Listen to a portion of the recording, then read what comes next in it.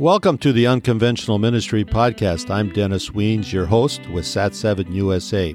Each week, I invite a guest to the podcast for a conversation about their fresh ministry idea and their innovative approach. As you listen, let us know how it helps you.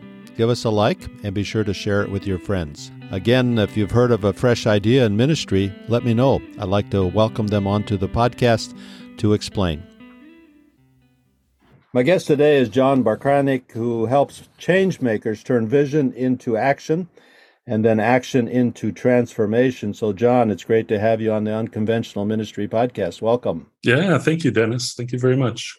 I noticed you're CEO and founder of Intersect. We'll have to learn more about that, a ministry that equips change makers to bear more fruit. And you got insight into theological truth that you can explain in a very understandable way and help people make application. You're an ordained pastor, a certified leadership coach, and a jazz pianist. So we won't hear you play the piano today, but we'll talk about some of your leadership skills. Sounds good. I want to get right to the point. All over the world, Jesus is calling ordinary Christians to join him in his mission in the world. The challenge is many do not fit traditional models of ministry. And for some, it is hard to follow traditional ministry paths with traditional organizations. There's a lot in that phrase, but help us understand it's a different approach that you have and that you suggest for people. So help us unpack why so many people do not fit traditional models, traditional paths, and traditional organizational structure. Yeah. So if you think about the traditional structure, most agencies that do ministry, they already have kind of a box that they've created to fit themselves. So they have a certain mission, certain geography, certain kind of people that they serve. And if a person wants to do ministry within that box, there can be a great fit. And I think traditional ministry organizations, many of them are wonderful and they've done great work. So I don't have any problem with traditional ministry organizations, except they don't fit, I think, a growing number of people. So, a traditional ministry organization may say, well, we do ministry in Europe. We really focus on Europe. Or they might say, we have a specific mission to do church planting among the unreached. Or we have a specific calling to help indigenous leaders in Africa. And the challenge is if you're called to ministry that doesn't fit into any of those boxes, then what do you do? So, a friend of ours, his name is George. He's from Ghana, and he has a calling from the Lord to do ministry in a certain area of Ghana where there just aren't any traditional mission agencies at work doing that in that area. Right. And he wants to do some things that are a little less traditional as well. And so, he's just really struggled to find anyone to help him do that. So what typically happens is people end up starting something on their own, which can be a difficult slog, especially if you don't have any kind of a support system or you've never done anything like that before. So they start with a lot of enthusiasm. They have a heart for it, but they just don't have the skill set to make it happen. Right. So do you find that a lot of these ministry startups then fail? Yeah, I've not seen any statistics, but I would guess that it's similar to, new businesses where something like, 50 to 75% fail within the first 2 to 5 years, for a host of reasons, but including just not having the skill set or the experience or the funding. And even if they don't fail, they struggle where they could really be thriving and then impacting so many other people. What does somebody need to understand as they launch a new ministry model? What are some basic things they need to understand and consider as they launch these models? Yeah. So we have a program called Ignite Your Ministry that brings people through 6 key questions that we believe they need to ask themselves.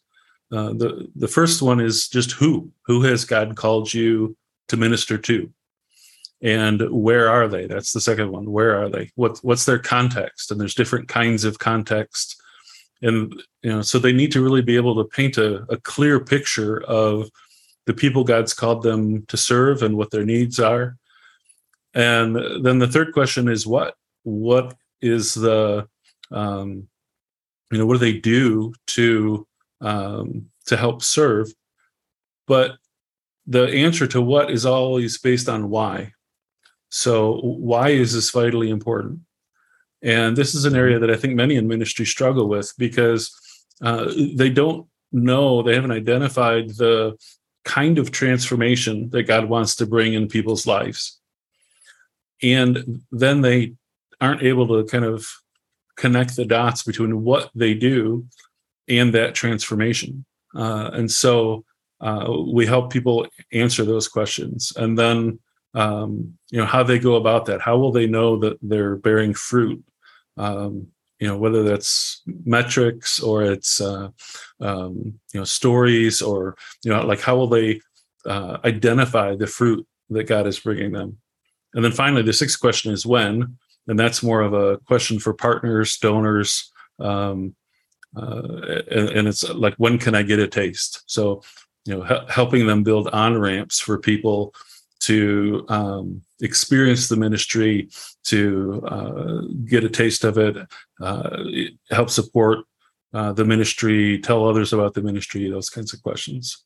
You have a quote on your website: "Your dissatisfaction may be God's invitation to action." I thought that was interesting, because even within organizations, as your ministry grows, it pulls you into other avenues of ministry that might be outside that box you were talking about before. Mm-hmm. And so it creates some frustration there and some dissatisfaction, but it might be God leading you into a new direction. Yeah. And it requires discernment, right? Because our dissatisfaction could be our own sin, or it could be, God's trying to help us serve, or to be more patient, or whatever. Or it could be that He's leading us to do something new to help meet a need that's currently going unmet. Now, do these principles apply across cultures, or are they more for a certain culture set? Yeah, we've really found that they do apply across cultures. We have worked in several places in Africa, Asia, Latin America, North America. We aren't currently in Europe, but we've done some work in Europe. And the way that the principles are applied could be different, but the basic principles of knowing who God's called you to reach, knowing the kinds of transformation He's called you to do, to partner with Him in, and knowing how you're bearing fruit, connecting those dots. Those basic principles, I think, really apply across cultures. And your ministry is the ministry called Intersect. That's an interesting spelling, INTERSEKT. How did you come up with that spelling? Yeah, so it's not a horribly spiritual story, but the whole ministry really started as a blog. It was an outlet for me to just rant about theology and ministry, and kind of talk about things that I was frustrated with and dissatisfied with. I wanted to try to bring God's word into our world, and meet at the intersection of God's word and our world. And so when I looked for a domain name to host the blog, Intersect spelled the correct way, there weren't any domain names for that. So I had the idea of spelling it with a K, and when I looked at the pronunciation of intersect in the dictionary, so phonetically, they have the pronunciation. Right. It's actually spelled with a K. So our logo is actually the phonetic dictionary pronunciation, with the little dot and the accent over where you're supposed to put the accent on intersect and the K. So we just went with that, and it stuck ever since. So you're creating a movement of Christian change makers passionate about joining Jesus on his mission in the world. Right. So you come alongside individuals and organizations and help them be change makers. What are some examples? You mentioned some from Ghana. What are some other examples of some of these change makers? Yeah, so change makers seems like they fall into one of two categories. One is what I would call an occupational change maker. So George in Ghana is starting a ministry. He's raising money so he can be full-time devoted to leading that ministry. And a fair amount of what we do is helping people like George. We've got an individual who is Indian, and his vision is to train pastors in Southeast India. There's very few Christians in that part of India, and the Christians that are there face a lot of persecution. And what they have found is that many of the pastors really don't have much of a theological education. And the ones who do struggle as leaders, because the whole leadership model for most churches is kind of a family business. So you've got the Don and his sons who kind of run the thing.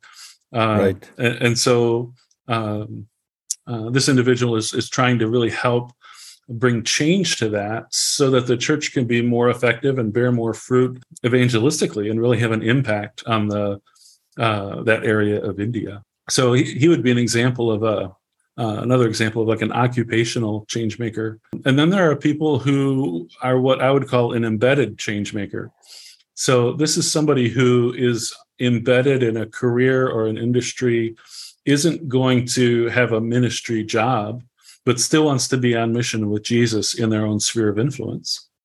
Right. So, they're working with a woman right now who works with a secular nonprofit and is a leader in this organization. And she wants to know, how do I lead in such a way that brings the kingdom of God into this nonprofit?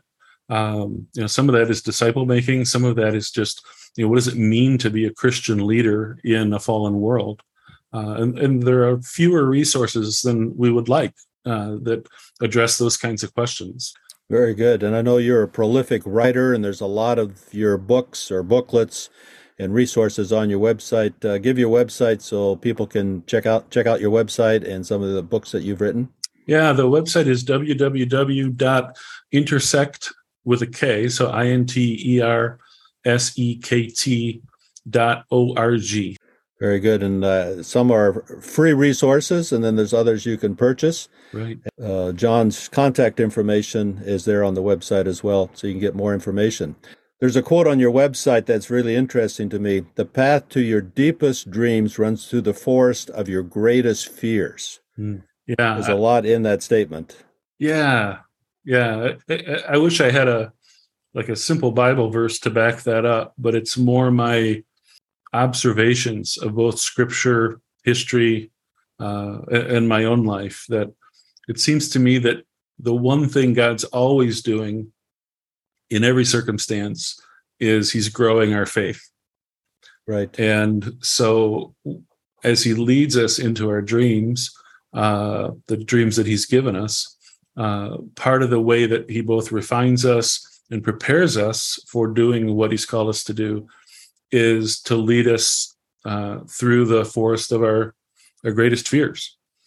And so the process of getting there is the process of making us who we need to be good for the mission that he has created us for. So it builds our trust as we obey him and walk through the open doors that he gives us. Mm-hmm. And then as we face those fears, we can trust and we can overcome those fears and reach the potential that he has for us. Well, John, it's great to have you on the podcast, and this is some interesting material as we think in terms of leadership and change makers. And again, I encourage you to go to the website intersect.org, ENINTERSEKT.org, and check out some of John's materials there. And again, John, thank you for joining the Unconventional Ministry podcast. Yeah, thank you so much for having me, Dennis. In our changing world, there are more ways than ever to do ministry. Sat7 as a broadcast media ministry is changing how ministry is done. Through innovative approaches, collaborative efforts, broadcast satellite television, web streaming, and social media, Sat7 is making a difference. Visit Sat7 online today at sat7usa.org to learn ways you can be a part of this kingdom work. If you've enjoyed this conversation, please share it with your friends. If you know of an unconventional ministry approach, please introduce us. We'd like to have them on as guests. Thank you again for joining this episode of the Unconventional Ministry Podcast.